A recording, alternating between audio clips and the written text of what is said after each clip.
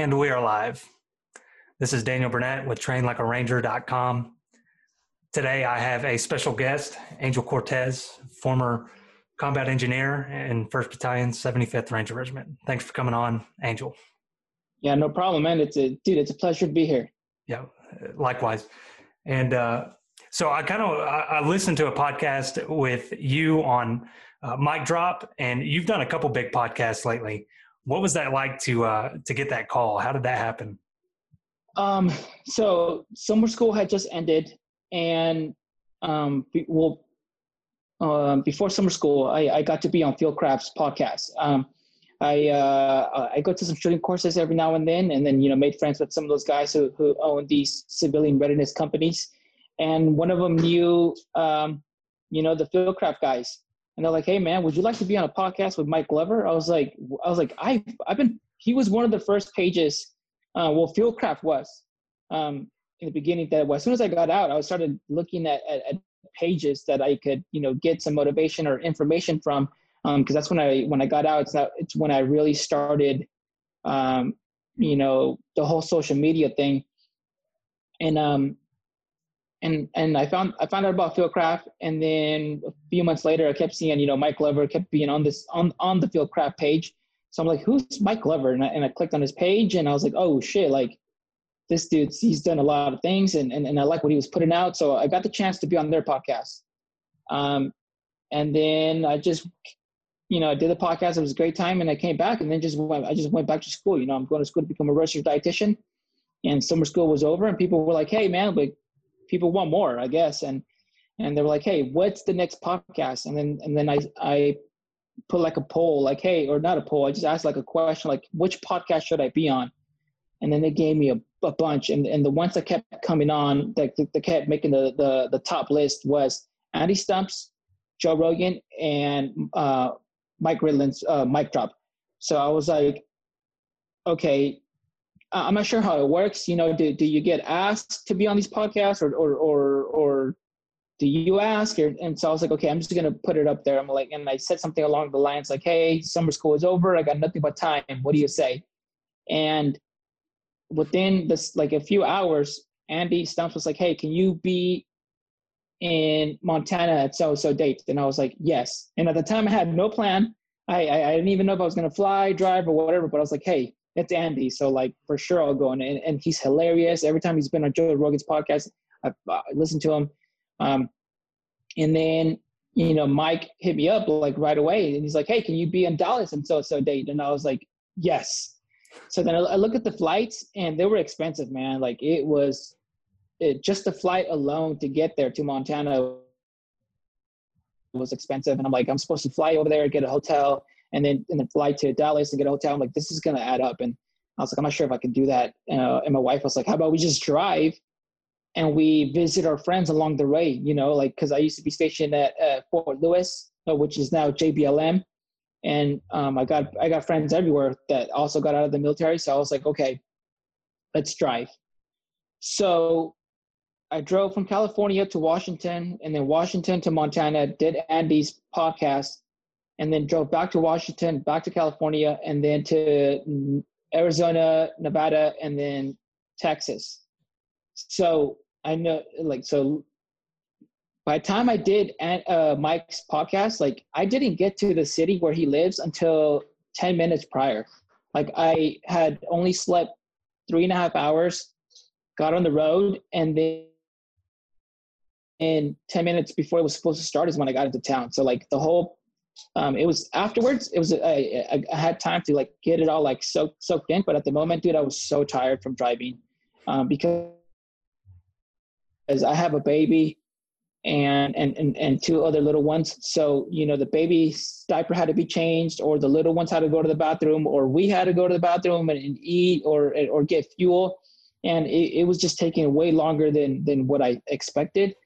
So I was driving like a lot every single day, sleeping a few hours, driving, just trying to make each stop, because I told certain people like, hey, let's meet up. And these people are important to me. And even though I was getting no sleep, I was like, what are the chances of me being in their area again? So I just pushed through it. And that whole road trip was like 2.5 weeks. So at the time when you asked like, how was it at the time, to be honest, I was just so tired and so, okay, I got to go here. I got to go there. That my only time to really rest and not drive and not do anything, this was when I was in the actual podcast and just talking. And afterwards is when it all soaked in. And I was getting all the feedback, and I'm talking about like hundreds of messages, like, because both of them have such a huge following. I was getting messages from people from all over this country, from all over the world. And they were saying like, hey man, like what the things you said, like, I can relate to, and I've never heard something like that before. And people, so many people were like, hey man, like you're telling our story, and keep it up. Because one thing that I realized after this, I mean, I realized this a while ago, but it's even more concrete than ever, is that, I guess you like my story, or however people want to word it, but it's like, it's in my opinion, it is an example of what is possible when someone decides to make a change. And at the same time, people with good hearts notice that and say, you know what, I'm going to spend some of my time on this individual, and I'm only grateful. I can only be grateful for that. And to I've been so fortunate to and lucky to be around those people, and then make things happen, and there's a lot of people, that come to this country from whatever other country, and they try to make things happen. And they want to contribute to this country. And they're like, hey man, like you make me be proud of being, Hispanic, and I'm going to school to become an EMT, or I'm going to school for, nursing, or hey man, I'm a plumber, or whatever it is. But they came here and they love this country. They want to contribute to it. And then also due to because I touched a lot of groups because they have such huge followings.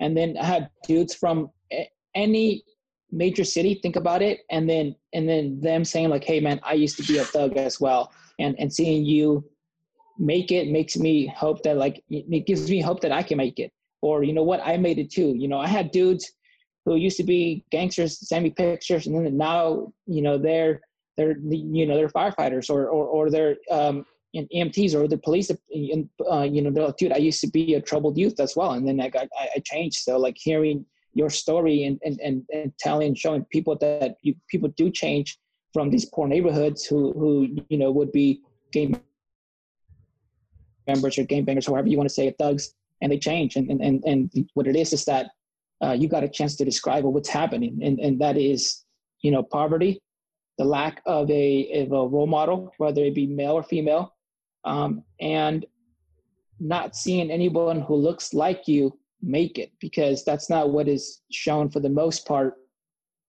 on TV or on television and movies or whatever. I mean, so afterwards, it's when it all hit me, and I was like, you know what, I was scared at first to share. And if you listen to some of these podcasts, and then whoever listens to this podcast, they're gonna. Some of this stuff it was challenging in the beginning to share, but it shows that it tells a certain story. Then I think people can relate to a lot of people from certain groups, and it helps them, and people need hope, and I mean, I guess that's what it is. Yeah. Yeah. Hope is very important. And your story is amazing. I think you nailed it. You're reaching a lot of people. Whenever I listen to the Mic Drop podcast, I expected to listen to key pieces and put some stuff together and then talk to you. I was so drawn in by your story. I listened to the whole thing, all 3 hours. Yeah. And thank you. I mean, when people tell me that, I appreciate it, because I value people's time, and the fact that they would spend 3 hours when they could be 3 hours doing anything else, it means a lot. Yeah. 3 hours well spent too. It's eye-opening and humbling to listen to a story like that. So, I think I'm very grateful that you chose to come on here too, especially after experiencing all those big podcasts, and to get on my Zoom call. And it means a lot to me as well. and to be honest,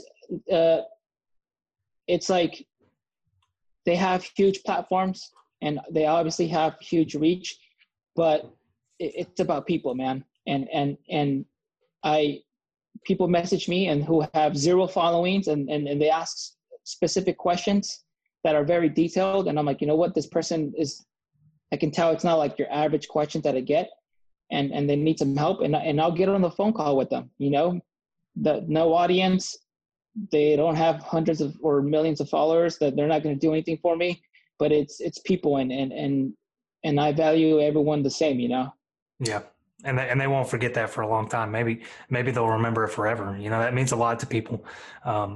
It's weird from my perspective to have people want to listen to what I have to say as well. That's a weird concept for me. When I started promoting myself and the demand switched to that, you're somebody who I would want to listen to because of all these experiences. But it's weird to think of me as somebody who people want to come and ask questions to. It's kind of it's strange. It is. It is. And then what helped me was other people trying to like break it down for me and be like, hey, like what you've done isn't average, Yeah. Like what is, as for yourself, like what is the percent of the US population that enters the military, and then break that even further. What is the percent of that actually goes and makes it into the special operations community? So like for yourself, I mean, I don't even think that's 1% of the U.S. population. So that alone, it makes you stand out, and I think it rightfully it does, and people, they want to hear that because they're outsiders, and they're looking from outside in or inside out, or whichever way you say it. Yeah, and I feel you. And they're interested, right? Genuinely interested. Yeah, it's cool. It's cool to have information to give people. So. And going back to kind of what got you into the military, speaking of that, your story started off with, whenever I was listening to the mic drop, you talked about crossing the border, having to join a gang and your motivations for joining the military. So could you kind of go into what that was like? I know that's kind of a broad spectrum, but kind of like where you started and how you ended up in the military. Yeah. So it confuses people about the whole border thing, because I'm actually the first one in my family to be born in the United States, but me being the first one and not being the oldest, clearly I have older siblings who weren't born here. My parents were born here, so my mom got homesick, and also wanted to get away from here, and we moved. So I spent some time in Mexico, and then after a year and a half or two of them realizing like, hey, this isn't the place, we need to go back. We can't just we just can't get in an airplane and just fly back, because I'm the only one who's born here. Yeah. I mean, and my sister as well, but my younger brother was born over there. So we had to, my sister and I, actually being citizens, we had to do the whole illegal crossing thing. So we live closer to, in Mexico, we live closer to the other border. So like we live in Puebla, and at the hometown where we live, when you open the door, like there's a volcano like right in front of your face. It's like right there. So we had to travel from there closer to the border of the U.S. And we had to, and I remember, most of it, not most of it, but I remember big chunks. I remember driving, spending some time on the bus to get all the way up there. And then I remember walking only during the night, because it was so hot during the day, so you can't do that. I remember them passing, baloney and saying, hey, take one, pass it down, take one, pass it down. I remember getting caught on the Mexico side, and then them saying like, hey, you gotta turn around. And then, the smugglers being like, hey man, like, cause we're children, them saying like, hey, we're going to play a game. You got to be quiet, because if they catch us, then we lose. And then, cause they knew how to talk to us as being children. So then after that, we we got, we shut up for a while, but then there was waiting, there was walking and more waiting. And then I remember at one point it was just a sprint. And next thing you know, I run to a truck, and then I wake up at an apartment complex from my grandparents, and they give me cereal, and I'm watching Superman. That's crazy. That's That's a crazy story. It's absolutely crazy. It's hard for, I'm sure some people to wrap their head around what that was like. It was, I mean, at the time, I mean, I'm a child, so I didn't really know any better. I just thought it was all normal. Yeah. But, I mean, and then I tried to stay out of trouble for the most part. We lived in low income communities, and with that usually it means crime and with that, and drugs, and then money. So there's criminal activity there. There's gang members and so on. But for the most part, I stayed away from it. I would see it, stayed away from it for the most part by skating. And I would skate and hang out with people who like to skate. But I entered an age to where I wasn't going to be like, let's say, invisible anymore. I wasn't a little kid. Now I was starting to become, in that time and in that area, more of a man. So then, I had to pick whether I was going to fight back, or I was going to let people, push me around. And there's a specific incident where one of them tried to take my friend's skateboard, and I can tell they weren't going to give it back. And that was making me angry. And one of them looked at me, and they can tell, like, hey, look at the look on this dude's face. And one of them said something along the lines like, oh, he doesn't even know. So I guess implying like, I don't even know that I'm in danger or what they can do to me or whatever. Yep. And then and that changed a lot, because I realized that some of my friends were not willing to stand up for themselves. And they were scared, and then, they were good people, but that's just not who I wanted to be around with. And I found another group that were, which basically a different gang that didn't like those people. And I did the mistake of joining it because I just wanted backup, that just in case those people from school bugged me again,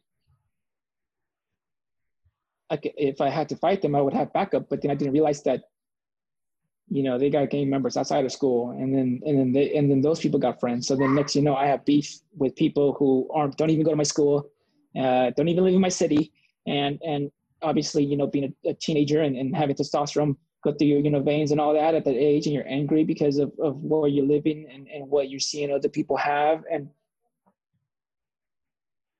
you getting the shit in, sleeping on the floor, and sometimes at dinner not being there's not food, getting to the point where you don't even ask for food, like, because to ask, that's just stupid. I mean, there isn't any, so why would you even ask? And I got a lot of trouble. I got stabbed. I've been shot at, and then not that recently after me getting shot, I brought my own gun. I bought my first bulletproof vest, and it skyrocketed, man. And to be honest, I don't know how I wasn't killed. I don't know how I wasn't in jail for the rest of my life. For some things that I did. But at the same time, during this whole thing, there's whole process of even when I was in Mexico, I would look at soldiers and I would look up to them. I love Batman and Superman and Dragon Ball Z and all that, Power Rangers and all that stuff, like every other kid. But at that age, I already knew, like, hey, that's fake. They're not real. And then I would look at movies from soldiers and be like, yo, like, that's real. Like, these people. And what really, at the time, I didn't really know how to put it in words, but now I can. And it's what attracted me to that was their bravery. The fact that they were so close together, that they cared for each other, and they protected each other to the point where they would even be willing to lay down their life, and in protection, how they protected each other. And as a child, I wasn't getting much protection from anything, inside the house, outside the house, you name it. A household isn't that great when both your parents at the time, you know, aren't very supportive. You know, there's alcohol involved, there's hitting, there's verbal abuse, there's everything you name it, it's there, you know. So that attracted to me, and I knew I wanted to join. And as soon as I was 17 and a half, I joined. I had my little spiel that I made that I was ready to give to the recruiter. I gave it to him. And I did have to have 2 waivers, and I did lie about some stuff here and there, but like I got in. Yeah. Yeah. I get the waiver questions all the time. You know, what they talk about their past and things like that. Did your recruiter kind of give you a heads up? Like, we're not talking about this and that. Yeah. Well, so like my recruiter was pretty cool because I mean, I was young, but I wasn't that dumb. So I knew police arrests and stuff that they could probably see, you know, but I stopped doing drugs because I knew I was going to get, you know, tested. So I stopped doing that. I told them about the not necessarily every police interaction, but the times I actually was taken to a police department. I told them about that, and then a bunch of medical stuff I kept from them. And the recruiter was like, okay. And then he can clearly look at me. You know, he sees, you know, what was in front of him. And he had me, you know, dressed a certain way, explained or downplay why certain things happened. And then I did have an officer call me and ask me, you know, like, why should I let you into my military? And, you know, I told him that, you know, I was young, I was dumb, but, you know, I want to do this. And then also at the same time, what I tell people is that they may not allow certain things at certain periods of recruitment, but, you know, usually they might open it up. Like I know one of the big things was my recruiter at the time, he thought, well, he asked me, oh, do you live in Mexico? And I said, yeah. And he's like, oh, he's like, don't worry, you'll get your papers here. And because at the time they were giving citizenship to illegals who were willing to sign up. You know, so people who straight out illegally just cross the border and, you know, whether you're coming from Asia or Europe or Latin America, at the time they were willing to give you papers. But I told him, I was like, no, I'm born here. And he's like, oh, okay. He's like, well, yeah, it makes things easier. Yeah. And the way that stuff, and then I joined, you know, and I wanted to do something specific that had to do with IEDs because at the time I kept watching.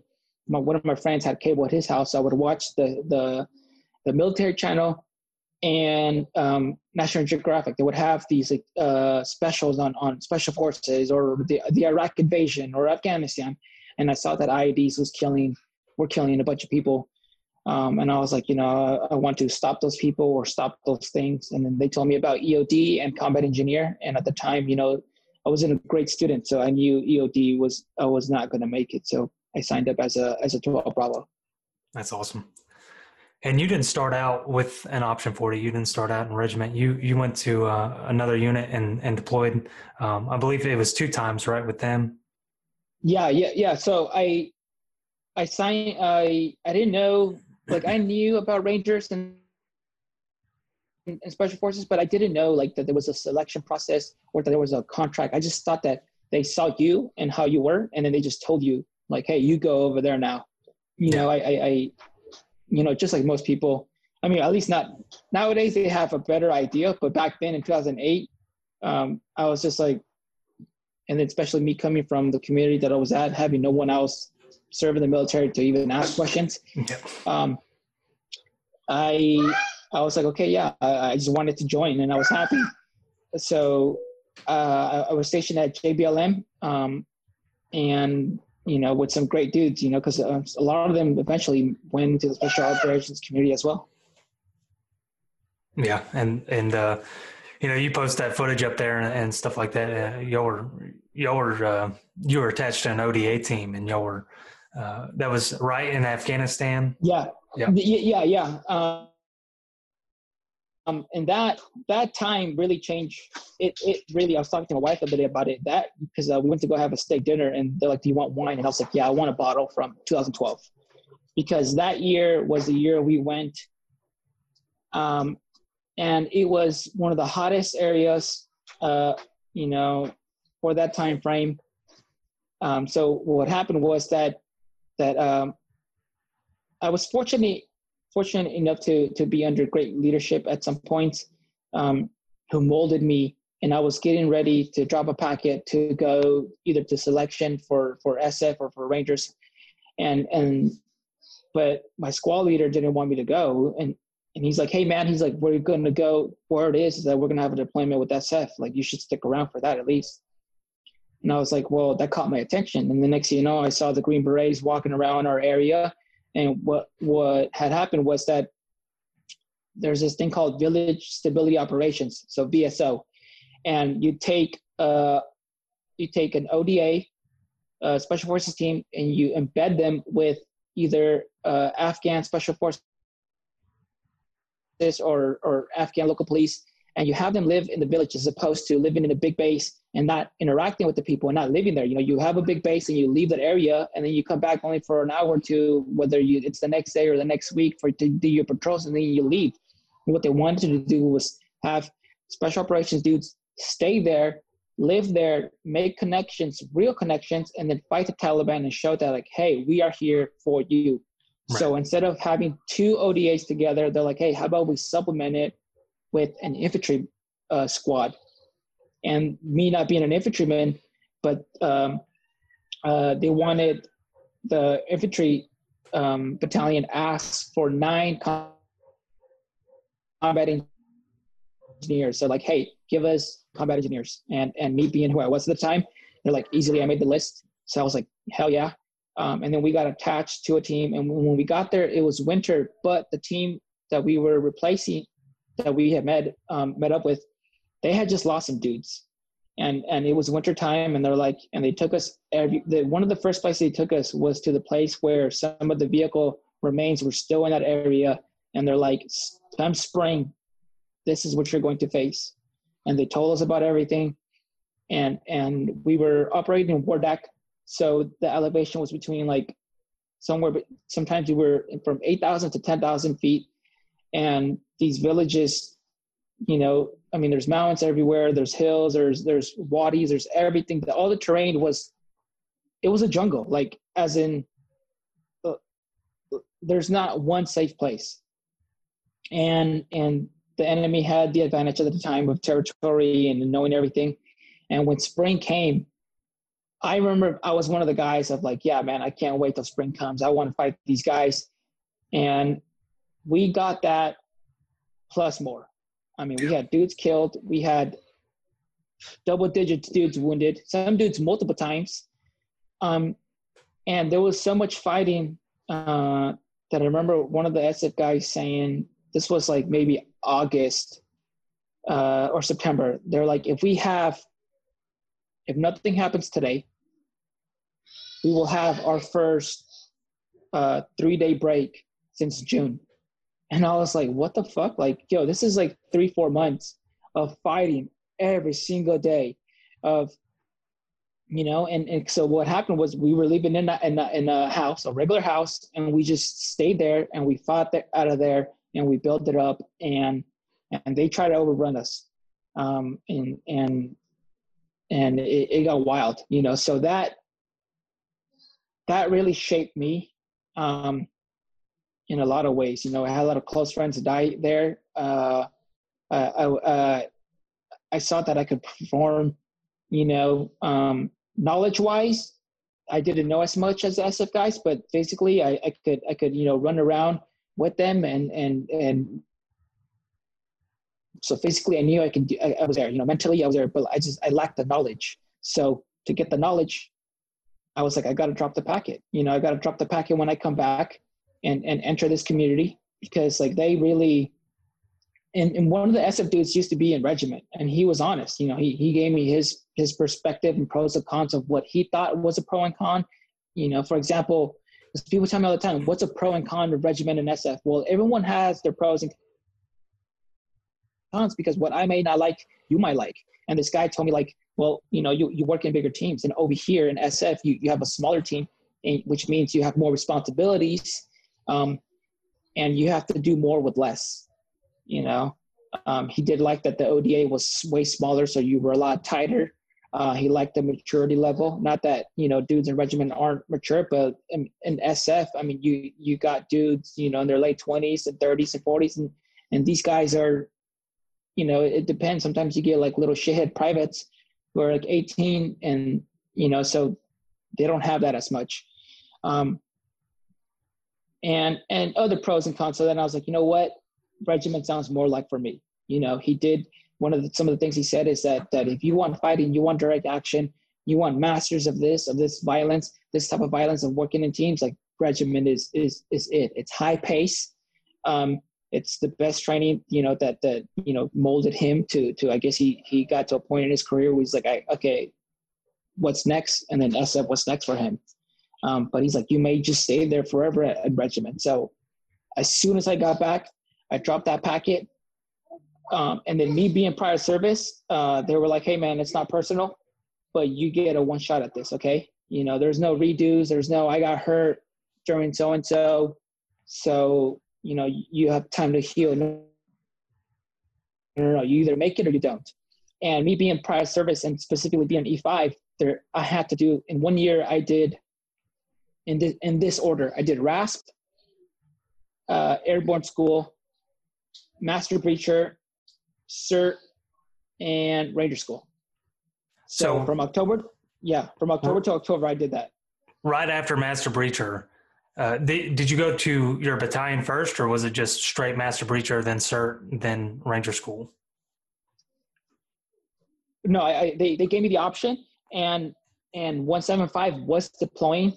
So I said, you know what, let me go. And but they told me I have to do all this. But they said, if you go now, you might catch the deployment, the rotation, and then when you come back, you'll finish the rest. And I was like, well, of course, like if this is the unit that I'm going to, and they're fighting, like I'm not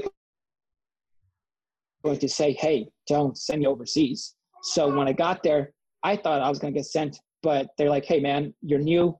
Some of the guys have already gone. The rest leave this week. They're like, you're just going to stay, which was a fucking bummer, to be honest, because I wanted to go. But then I stayed there for a few weeks. And then after that, I mean, I just took off to master breacher and completed the rest of the stuff. And then not till Ranger school, not till I came back from Ranger school. And then they were like, okay, like you officially have a legit spot. And then, then it took a year for me to like, just breathe and be like, okay, I made it, because like I graduated RASP airborne school, but I got to 175 and I still didn't feel like I was legitimately going to, stay. And then I completed master breacher. So it gave me, motivation and hope and, some confidence. And then CERT and Ranger school, that was a killer. Yeah. I heard you recycled Florida as well. I did, man. Yeah, and me too. To be honest, yeah, it wasn't it. So I did deserve to recycle Florida. I performed. I got my go, but I didn't act. It wasn't so leader-ish. Some dude. There was an interaction, and I was like, you know what, dude, take your fucking shit off. I'm gonna fuck you up right now, which was not the right call. But at 1:00 in the morning, all hungry and tired at the patrol base, that sounded like a good idea. It gets like that sometimes, though. People get under your skin there. Yeah. It gets volatile sometimes. Yeah, I know the feeling. I did Florida. I recycled Florida twice. So actually, Fuck. Yeah, it was terrible. But they call that the anger tab whenever you recycle Florida, because you've already done everything. The only difference between you and a guy with a tab is they got the thumbs up and you didn't. Yeah. And what's funny is that I got my go in a position that I didn't think I was going to get it. They were like, Same. yo, you're platoon leader. And I was like, fuck, I'm not. I was like, well, I'm not sure this is going to be a go.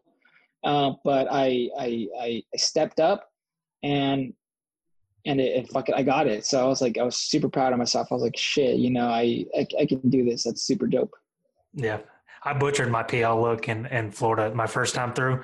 I got a PL and Yeah. it wasn't good. I mean, we made a raid happen, but Yeah. I don't know how. I still to this day don't know how we pulled it off. I didn't know what was going on. So yeah, I probably deserved to recycle that time, and I don't know, probably both times, but we got it right the third time. So, Dude, but because I was a recycle, and they gave me, I think I was a recycle for like 8 days. I got in the 8 days, because the cadre who was in charge of us, he didn't care. He just picked us up and took us to chow, and he's like, "Hey, when I'm done eating, you're done eating. So you eat however much you want." And we ate so much for those days. Like people who had stayed back at Mountains caught up to us. They looked at me and they're like, "Damn, dude, your face is so fat." You gain weight like crazy. It's I think they do that on purpose too. Especially there at the end, whenever you graduate, you have that I can't remember what they call it, but that day where they're just like serving you all sorts of food, and then they feed you real good before your family comes and sees you, so you don't look like a Holocaust victim. Yeah, I mean, but even then, some dudes still look like that, you know. Yeah. But and then at Florida, it was where I bought an MRE for $100 because I was so tired of being hungry. I tried to buy a Gatorade bar. I don't know if you got those, but for one time in Florida, we got the Gatorade bars, and I was going to buy it for $20. I mean, that was the easiest $20 ever. And the one guy was telling me, he's like, "Dude, don't buy that for $20. This isn't a good look for you." And I was like, "This is the easiest $20 I've ever spent in my entire life." Still to this day, that it's worth it. Yeah, I mean, I don't regret mine. Like, as a matter of fact, when the guy, he's like, "Do you really want to buy my MRE?" He's like, "Dude, we go in tomorrow." And I was like, "Yeah, but I'm tired of being hungry. Like, I'm tired. I don't care if we go in tomorrow. I want a full belly now." Yeah. So yeah, I mean, $100, whatever. Yeah. I was a hungry ranger for sure. I would stay up. I mean, the sleep didn't really matter. I would stay up, when people would zonk out real quick, I would stay up and really savor the MRE, eat the salt packet, the pepper packet, anything that was in there, it was gone. I ate it all. And then Florida was a place that I actually found out, wait, was it Florida? Oh, no, it was Mountains. That I found out that bees actually sometimes make their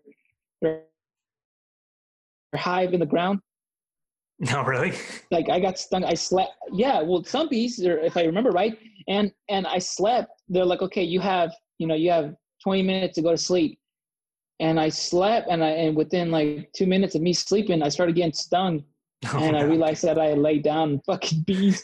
But this is how tired I was, that all I did was get up, move 10 feet, and just hit the ground. And be like, "Okay, whatever." Yeah, that place it's a weird place. It's like, I still actually have nightmares about having to go back to ranger school. Like in my dream, it'll be like, "Hey man, you got to go back. We don't have your, for some reason I'm back in the military again. They're like, "We don't have your ranger tab on file. So you're going to have to go back and do it again." And I've had that dream so many times now. Hell no. So, wanted to kind of go back for a second, because a question I get a lot is, what's it like to be an import going through RASP, and what's it like when you first get to regiment, and tips that you have for them? Okay, so good question. Okay, so I kind of get it all the time, and as well, and I try to be as detailed as possible, but like this form is going to be the best way to be as detailed. So like, you're good. Number one thing is you're going to get shit. Like, there's no, like, if I have my ranger tab by then, or I went to air assault school, or I went to deploy, or whatever, like, you're going to get shit no matter what. So face it. And it doesn't even fucking matter, because the bigger goal is to enter the special operations community. So who cares? In my opinion, who fucking cares if you take some shit, along the way? So me being an import and then also being an E5, right away, they were like, "You're the class leader." So I was like, fuck, because I wanted to just, do what I had to do and then not be in the spotlight. So every single time, right away, I was in the leadership position. And of course the cadre fuck with me, at one point they're like, "Hey, aren't you an E5?" And on one of our first rucks, they're like, "Count everybody out." And I counted everybody out. all fucking whatever, 200 of us or whatever the fuck it was. And within 10 minutes, someone else comes to me by my side of the cadre and they're like, hey, aren't you only 5? And I was like, yeah. They're like, how about you fucking lead from the front? And I was just like, oh my God. And he's like, run to the front. So I had to run to the fucking front, all 200 dudes spaced out. And I'm carrying my ruck with my weight, just like everybody. And I'm just trying to fucking get to, and then he wouldn't even just tell me and let me go. No, he was on my ass. He didn't let me stop or anything like that. I had to keep going. And then, if anybody got fucked over, they're always calling me. There's that I already expected stuff like that. Like, even though as soon as I realized that I was not just going to just, fly and low radar, do my part, I realized, okay, well, that's just my role. And I had to pass down my experience to the guys who were willing to listen. Some just weren't, because, they saw it as like, I just got in the military. I'm here. You've been in the military and you're here too. So you probably don't even know anything because we're at the same spot, you know? So I did get that. And I would say that was probably, in my opinion, the hardest thing was to not fuck up one of these dudes. And, or not even that, because like, that's not even the right call. But what I'm saying is my frustration with having to hear that, and then them not even knowing what I've already done. That was super frustrating, more than the cadre, more than the physical, mental demands, because obviously there were imports. So we all talked to each other, but I mean, we also hung out with non-imports, and I fed off everybody like, hey, we're all here.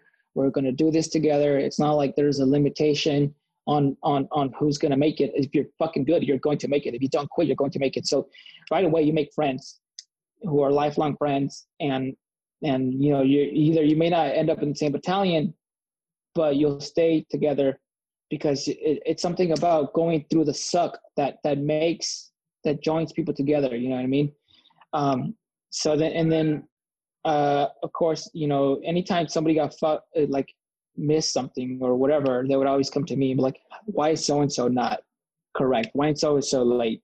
And then sometimes I would have to push because of them. And so whatever. And then once I got to regiment, it's not like an official thing, but everybody knows at this point, like, you need to have a Ranger tab. Until then, you're going to get fucked with, whether you're an import or not. And then if you're an import, if you're just good at your job, if you are a master at your job, nobody can fucking tell you that you suck at your job and you genuinely are going to get fired. Like, that won't happen. So they might give you crap because you're an import. They might just not like you for whatever reason. But if you're good at your job, you're going to have a place and you're going to make it. Me being a combat engineer, I wanted to make sure that I knew my job. I went to Master Breacher. I fucking killed it. At the same time, there was 11 Bravo team leaders who got sent, and they didn't fucking, and I know that they failed the exam. I mean, it's not my job to call out whoever, but it's like, so that was my first time of being like, hey, you're going to get tested in your job, and you better fucking make it. And I made it, and then, but again, you need your Ranger tab, whether you're an import or not. So not till I got my Ranger tab, then some of the slack and shit got taken off. And by then I had shown, what I can do. So it's going to take some time. You just got to be patient, and you have to remember, the bigger picture. What are you doing? You want to join the special operations. Why? Because you want to be part of something bigger, something that does higher targets, more of an impact on the war. Then if you have to take some shit for a while before you establish yourself, then so be it. But if you're not even willing to do that, then, hey, maybe regiment isn't fucking for you. Yeah. Nobody's dodging it. I think you nailed it with that advice. If you want to experience adversity, regiment is the place to, if you haven't experienced it previously in your life, you will experience it there. It is absolutely a meat grinder. It is a fast paced place. And, if you're slacking, you're going to know pretty quick that you're slacking. People are going to be on you. That was that was a big eye opener whenever I got there. My story is, I got in, I didn't really know anything. Whenever I enlisted, I didn't have like a wide military family. I didn't come from a big military background. I enlisted under the option 40, and I didn't really know what that meant. I thought I was going to ranger school and then I was going to be a ranger. I remember the first time I saw a dude in a tan beret, I didn't know what it was. And just kind of like this big learning curve coming in. The first time I saw a combat action badge, I thought it was a knife kill. That's what I thought that meant. Yeah, I had no idea. So the whole thing was a big eye opener. I just wasn't somebody with this massive amount of experience prior to. I left, I enlisted at 17 and went in, and something that I have now forever was from that experience was all this adversity that I never had before, and it grew me into this better person. So, I wouldn't change anything. I liked it. Every minute of my time in regiment, good or bad, I appreciate all of it because it made me who I am today. 100%. And that kind of plays into one of the things that people ask me, like, is it worth it? And it's at the same time, like, that's a good question, and it's a bad question, but I like to see things more in the half cup half full thing. And like, that's a good question, because if you're going to give so much time of your life, you would want it to be worth it. And then it doesn't help that some people get out of the military and they're like, oh, it was the worst time of my fucking life. It was fucking bullshit. For those people, I feel like they didn't give the military a chance. They had a certain attitude and didn't want to change it. And so, of course, they had a terrible time in the military. And then sometimes some people genuinely just had shit leadership that unfortunately fucked up their dreams or what they thought the military was going to be. But is it worth it? I think so, 100%, especially special operations. Because whether you're a lifer or not, you can apply. And I've applied, and I'm pretty sure you have, some of that work ethic, some of that experience and knowledge into what we're doing now. That success will continue. Yeah. Yeah, I think you nailed it. And you nailed something else too. Whenever you're on the podcast, you said basically that just because somebody goes into the military doesn't mean they're going to change. It's, the old Army slogan is be all you can be. It's kind of like a saying you're going to get out what you put in. And, whenever you apply for things like special operations, you are applying for a whole new level of something you can get out of it. So that's another incentive to go. And it is something to weigh out, because especially if you have families and things like that, it can be absolutely a meat grinder. There's things to consider, but if it's something that's going to linger and you think it's going to be something that fulfills you, I think it's absolutely something to push for. So, and yeah, I would say that I take a lot of lessons still from that, and I apply it to what I'm doing today. Obviously, I'm using the train like a ranger thing. We were talking about this before. I actually just started this as a personal training thing, and the demand kind of changed to what's it like to be a ranger? And everybody kept asking that. And I was like, well, I guess I have this knowledge that I can spread to people. I'm by no means a war hero or anything. But I'm just a guy who kind of went through it, and I can tell people on a non-OPSEC level of kind of what to expect, because I lived it. Yeah. And then, well, before I forget, people ask me, like, what's a combat engineer like? What's it like? And, well, I got to tell them, like, first of all, they're like, should I be an 11 Bravo or a 12 Bravo? And I'm like, hey, man, like, I was a combat engineer. I loved the time there. It's also, from what I understand, a fairly new job in the middle for regiment. And regiment is an 11 Bravo world. Okay. So, like, if you want to experience it in a certain way, like, as a combat engineer, you're going to be kicking doors, or as a whatever that's not 11 Bravo, are you going to be kicking doors? I'm pretty sure in the history of regiment, non-11 Bravos have done stuff like that, but in the majority, that's not what's happening. So if you want the 11 Bravo experience, you got to be an 11 Bravo. So as for a combat engineer, I was the battalion master breacher. My job is explosives. We're fighting a certain way for the most part, but that's not what fighting is all about, and that's not how we're always going to be fighting. So you need to be a master at conventional, demolition and urban demolition and all that, not just if you, hey, I just need to know what a fucking charge is for this door and that's it. No, you need to be a master of all explosives. So if we fight, instead of, the Taliban or ISIS, we find, conventional army, well, you need to know, conventional explosives, because that there might be a mission that requires your knowledge. So you need to know all the demo books, soft and non-soft, and then we need to go to Master Breacher Waterway. And then, in my opinion, you should ask every single infantry platoon, go up to them, introduce yourselves, because you have to make yourself useful. You have to show what you can do, and tell them every time you guys go to a demo range, can I go? And then some of them will say no, because some of them told me no, and then some of them told me yes, and they were kind, and then they let me go, and then from you build relations. It's all about networking as well. So next thing you know, be like, hey, instead of a demo range, can I tag along when you guys do, some rifle ranges or indoor ranges? And they'll tell you yes, and that you have to make yourself useful. So I recommend, if you're not an 11 Bravo, be a master at whatever your job is, and then if you want to do more, you have to go for it, okay? And at the end of the day, you are in charge of your career.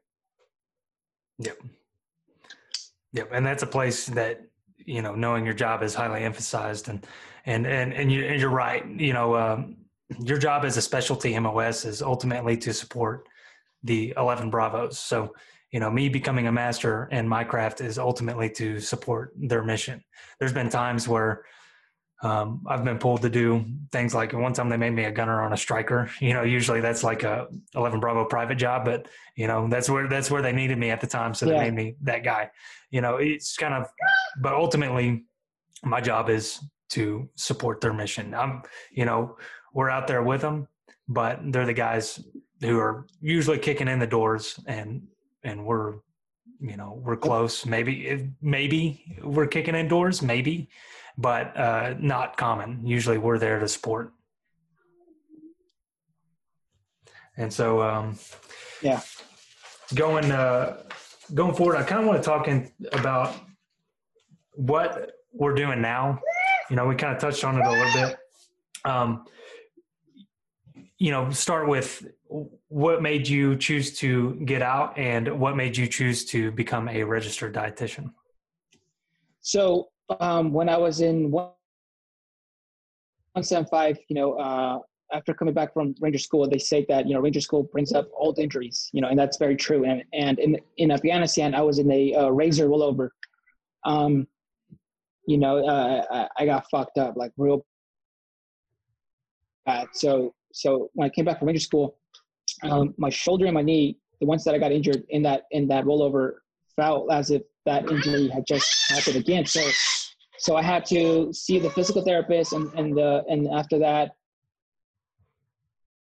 I saw the strength and conditioning coach. And one day I walked by, and a sign said registered dietitian. So I was like, I have no idea what a registered dietitian is, but this team that we have available for us, obviously they're experts, and they're helping me build my body. I can see it, it's working. And I'm like, maybe I should go in there, because I saw the word diet in it. So it's probably something about meal plans. And at the same time, I was competing in Muay Thai. So I had a fight coming up, and I was like, yeah, this meal plan should help me out, because I didn't know how to fuel myself, because I'm training in regiment, and also I'm training outside. So I didn't know what my energy needs were. So she made me a meal. She said, what would you do if I could make you 5 to 10% faster and stronger? And right away, she caught my attention. And I was like, because in regiment, everyone is a fucking stud. So it's like, of course, 5 to 10% is a lot. So why not? Why would I not want to change some eating habits so I could be faster and stronger? And her meal plan changed my life, and because I thought it was just going to improve my strength and stuff like that. But I realized that nutrition is more than just like, hey, make my muscles bigger. It's what you put in your mouth, like food wise, 3 to 5 times or however many times it is a day, has consequences right away and in the future, So when I got out, no one in my family had gone to college. So I wanted to get a degree, but I wanted to go to school. Somebody told me go to school for something that you're passionate about, not something that's going to get you a good job. Unless you just want to do that, just get a job, get a check, and do something that you may or may not be passionate about. Find something that you're passionate about. So training I was, and nutrition. So I was like, okay, I'm going to go be your registered dietitian. And, you know, I'm not going to lie, it was tough because, you know, I mean, it'd been 8 years. I've been in the military for 8 years. I'm not used to writing essays or I wasn't doing any algebra or chemistry. So, but I knew if I applied myself like how I did in the military, then I would at least probably get passing grades. So I used all the school's resources. So the tutoring center, the math center, the writing center, my peers, my professors, everything that I possibly could to help me on the areas that I was very weak in. And next thing you know, I was just hoping for passing grades, and next thing you know, I'm just getting A's and B's, you know? So I was like, hell yeah, you know, it's tough. And with each semester, I would say, you know, I thought just going to school, I was just going to, you know, expand my knowledge on nutrition. What I didn't know was that with each semester, I would grow as an individual, as a human being, because the military does give you a unique perspective on life, and it teaches you a lot. But when you give college a try, a legit try, you will learn from your peers, you will learn from your professors, you will learn from the lessons that you hear, you know, and you put it all together with your military experience, and then now you truly have a unique outlook in life that most don't, and it helped me grow as an individual, as a human being. So, you know, that's kind of where I'm at now. I actually just have 10 months left. That's awesome. Yeah, college is no joke, especially whenever you're taking those science classes. You learn a lot of discipline. It's especially if you want to make like A's and B's. You know, you gotta really put in work. And I don't have kids in the mix, so I couldn't imagine that on top of everything else. You know, I felt pretty bogged down as is, even with the GI Bill. Like I feel for these guys who are paying out of pocket because I had the GI Bill, so there's a lot of overhead covered there. I still worked two part-time jobs at one point, Yeah. but I mean, it wasn't anything super intensive. I could move my schedule around. You know, I was a trainer, so I could move my schedule around, and you know, so I had a lot of leniencies there, and I still felt pretty bogged down sometimes. So, you know, some people are making it happen with a whole lot more going on. So yeah, it's well, for that. Go ahead. Well, yeah. For that, I would say, you know, it is tough if you have kids. So if you're fire service and you have kids, and you have wife, a wife. What helped me a lot is to have a very supportive wife, and me be forward of why I want to get a degree, what it means to me, my family, and what it could give our family in the future. And you know, she was very, very supportive, so that helped out a lot. Yeah. Yeah, my wife's pretty awesome too. It's good to have. I don't deserve her, honestly. It's good to have somebody who's just on your team. You know. Yeah. So, oh, for sure. It's amazing. How many kids do y'all have? 3. 3. Wow. Yeah. 7-year-old. My son's about to turn 9, and then a 1-year-old. So I was listening to the podcast, and you said that the OG Pumpkin, the first drawing, was done by your son, right? Yeah. So OG Pumpkin is my company. You know, when I got out of the military, I had no followers, no nothing like that. I wasn't trying to get followers or anything, but I lost my I didn't know it at the time, but I lost my purpose. So, you know, after what I call the honeymoon stage of being out of the military, you know, everyone's happy, you're happy. You know, I felt empty, and then I realized I had this knowledge that I could either not share to anybody that I was in the military or whatever I went through, and just go through life, or I can share this and then then hopefully it helps people who are trying to get in or are in.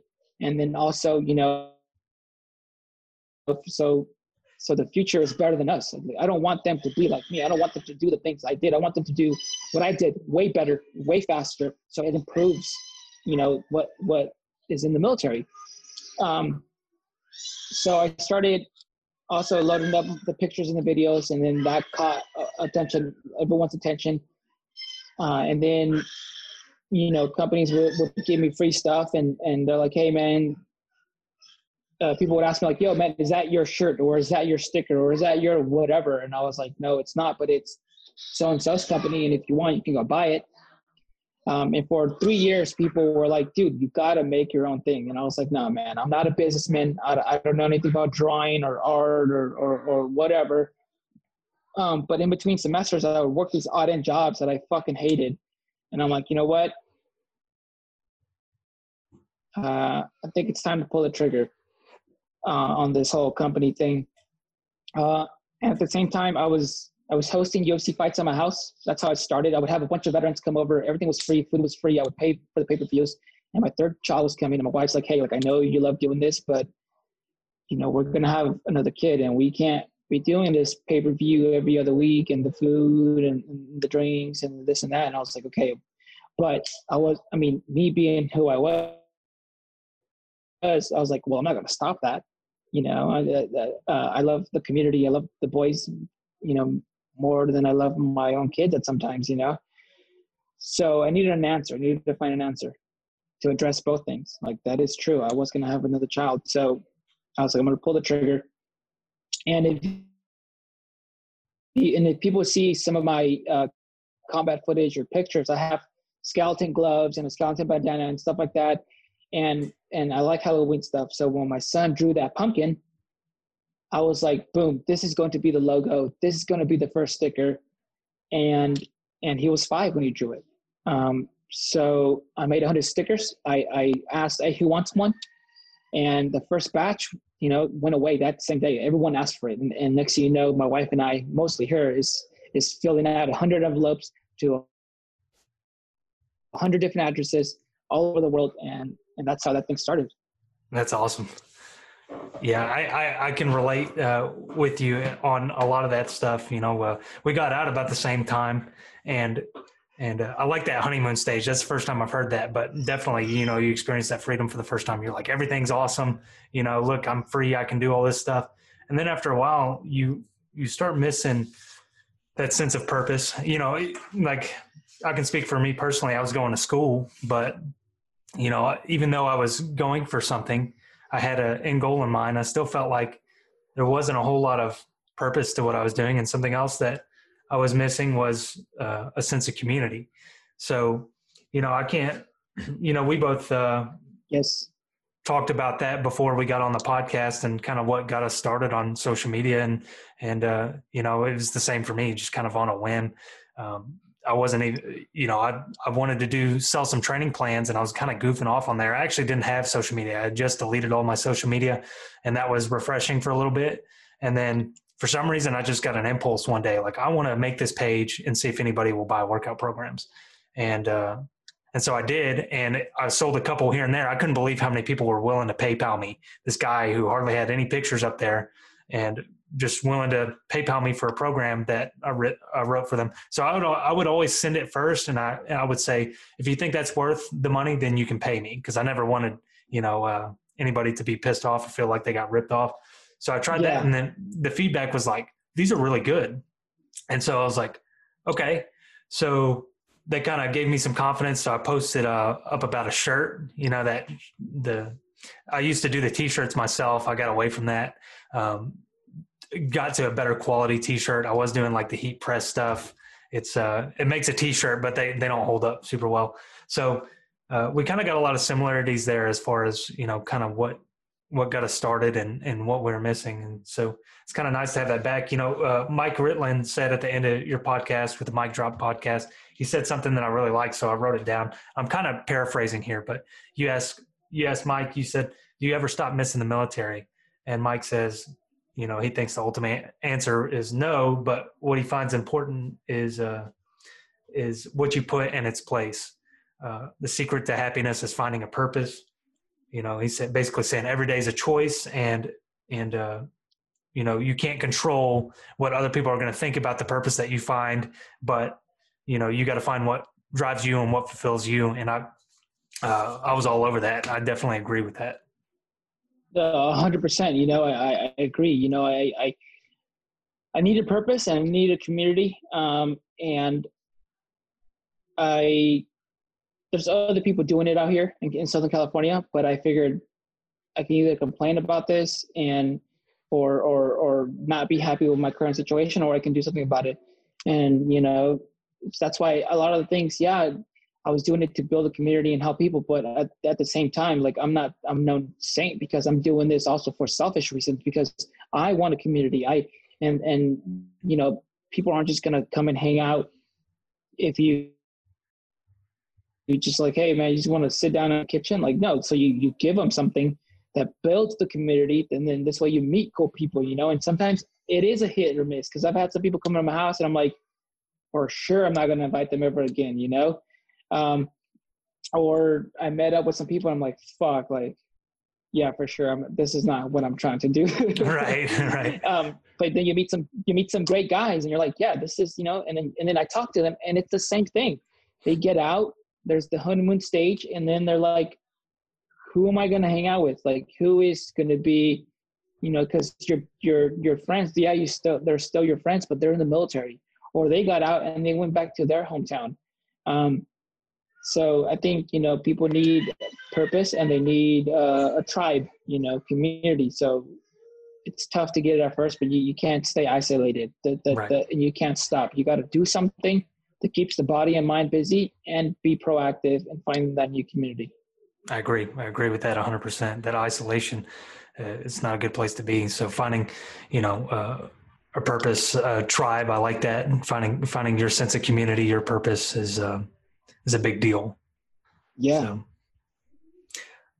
well, is there any final thoughts you have for everybody? Anything that you'd like to say before we end? Yeah. I'm not sure what the rate is of like prior service to active duty, but I was talking to this SF guy who's getting ready to get out. And one of the things he said was that he's meeting people because of social media who are prior service.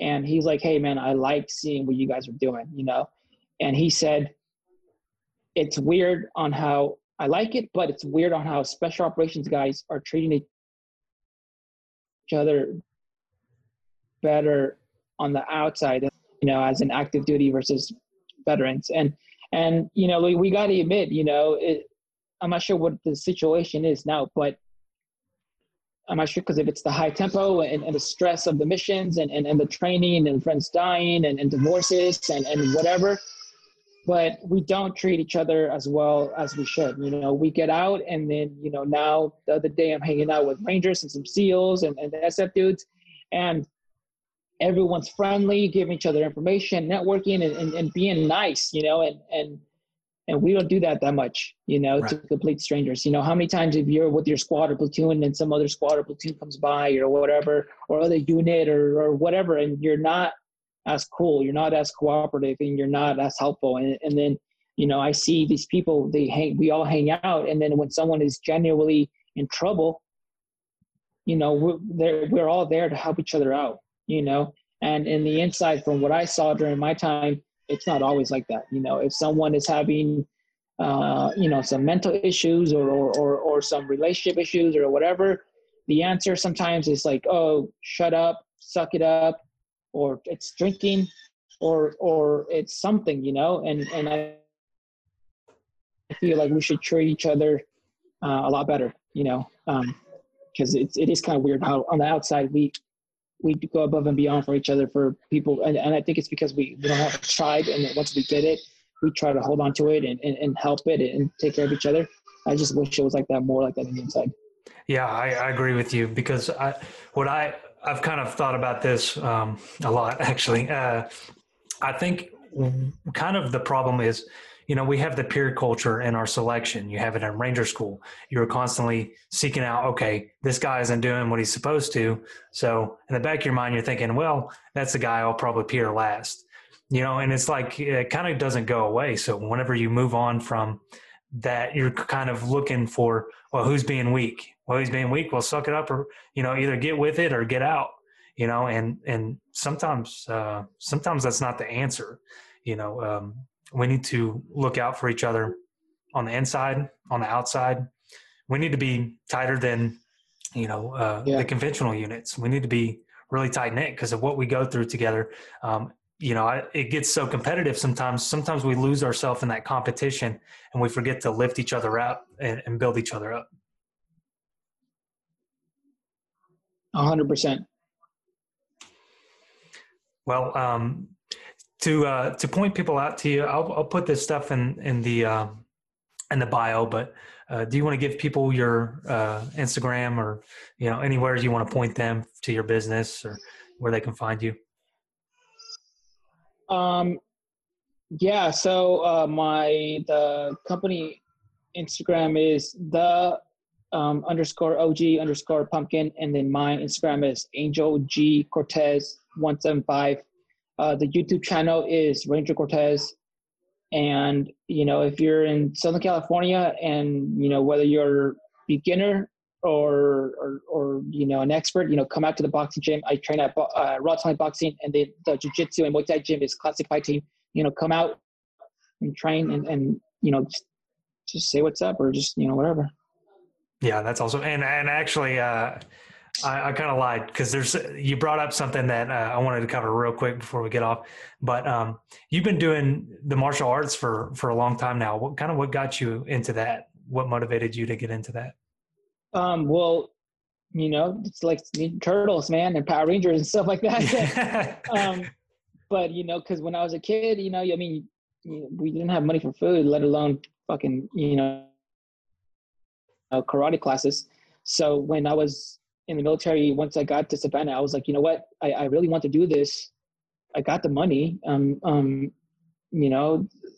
me go for it. So yeah, I was scared. I was nervous. So I didn't really get into martial arts. Like before, I had gloves and I would go to like the LA Fitness that may or may not have bags, and I would hit the bag for a couple, like 3 or 4 songs, and like that's it. But I didn't get really serious until I got to regiment. And I was super scared when I walked to the gym, but I walked in and I was like, hey, I want to take classes. I have no experience. I think I was 22 at the time. So now I'm 30. 23. I was 23 at the time. So now I'm 30. So for like 7 years, I've been training, competing, mostly boxing and Muay Thai, but I just started getting more into jiu-jitsu. And COVID fucked up a lot of things, but I was supposed to compete for the first time, this summer in jiu-jitsu, but now I'm going to save it for next year because I actually got a 64-mile race that I'm training for right now. That's the frozen otter, right? That you were talking about. Yeah. It's in a post. It's kicking my ass, man. Fuck, dude. 64 miles. Yeah, that sounds like a haul. So, yeah. That's awesome. I appreciate you sharing everything and coming on with me. And again, guys, I'll put all his stuff down in the bio. And again, appreciate you. Yeah, man, no problem. Let's do this again. And next time, we'll just talk about other stuff, more newish stuff, more what's happening. I'm willing to come back here. People are trying to get me on the Joe Rogan podcast, but you know what, dude? Even after that, man, I don't care whose podcast it is. I'll be on. I'll sit down with anybody and talk. Whether it's the camera's rolling or not. So I'm just a dude. Right. And yeah, it means a lot that you would come on mine, and you're welcome here anytime. So looking forward to talking with you again. So, all right, guys, I'm going to end this. So you can find me on Instagram using the @ train like a ranger, or you can look up trainlikearanger.com. All my social media is on there. You just click the icons. So hope you guys are having a great day. Take care.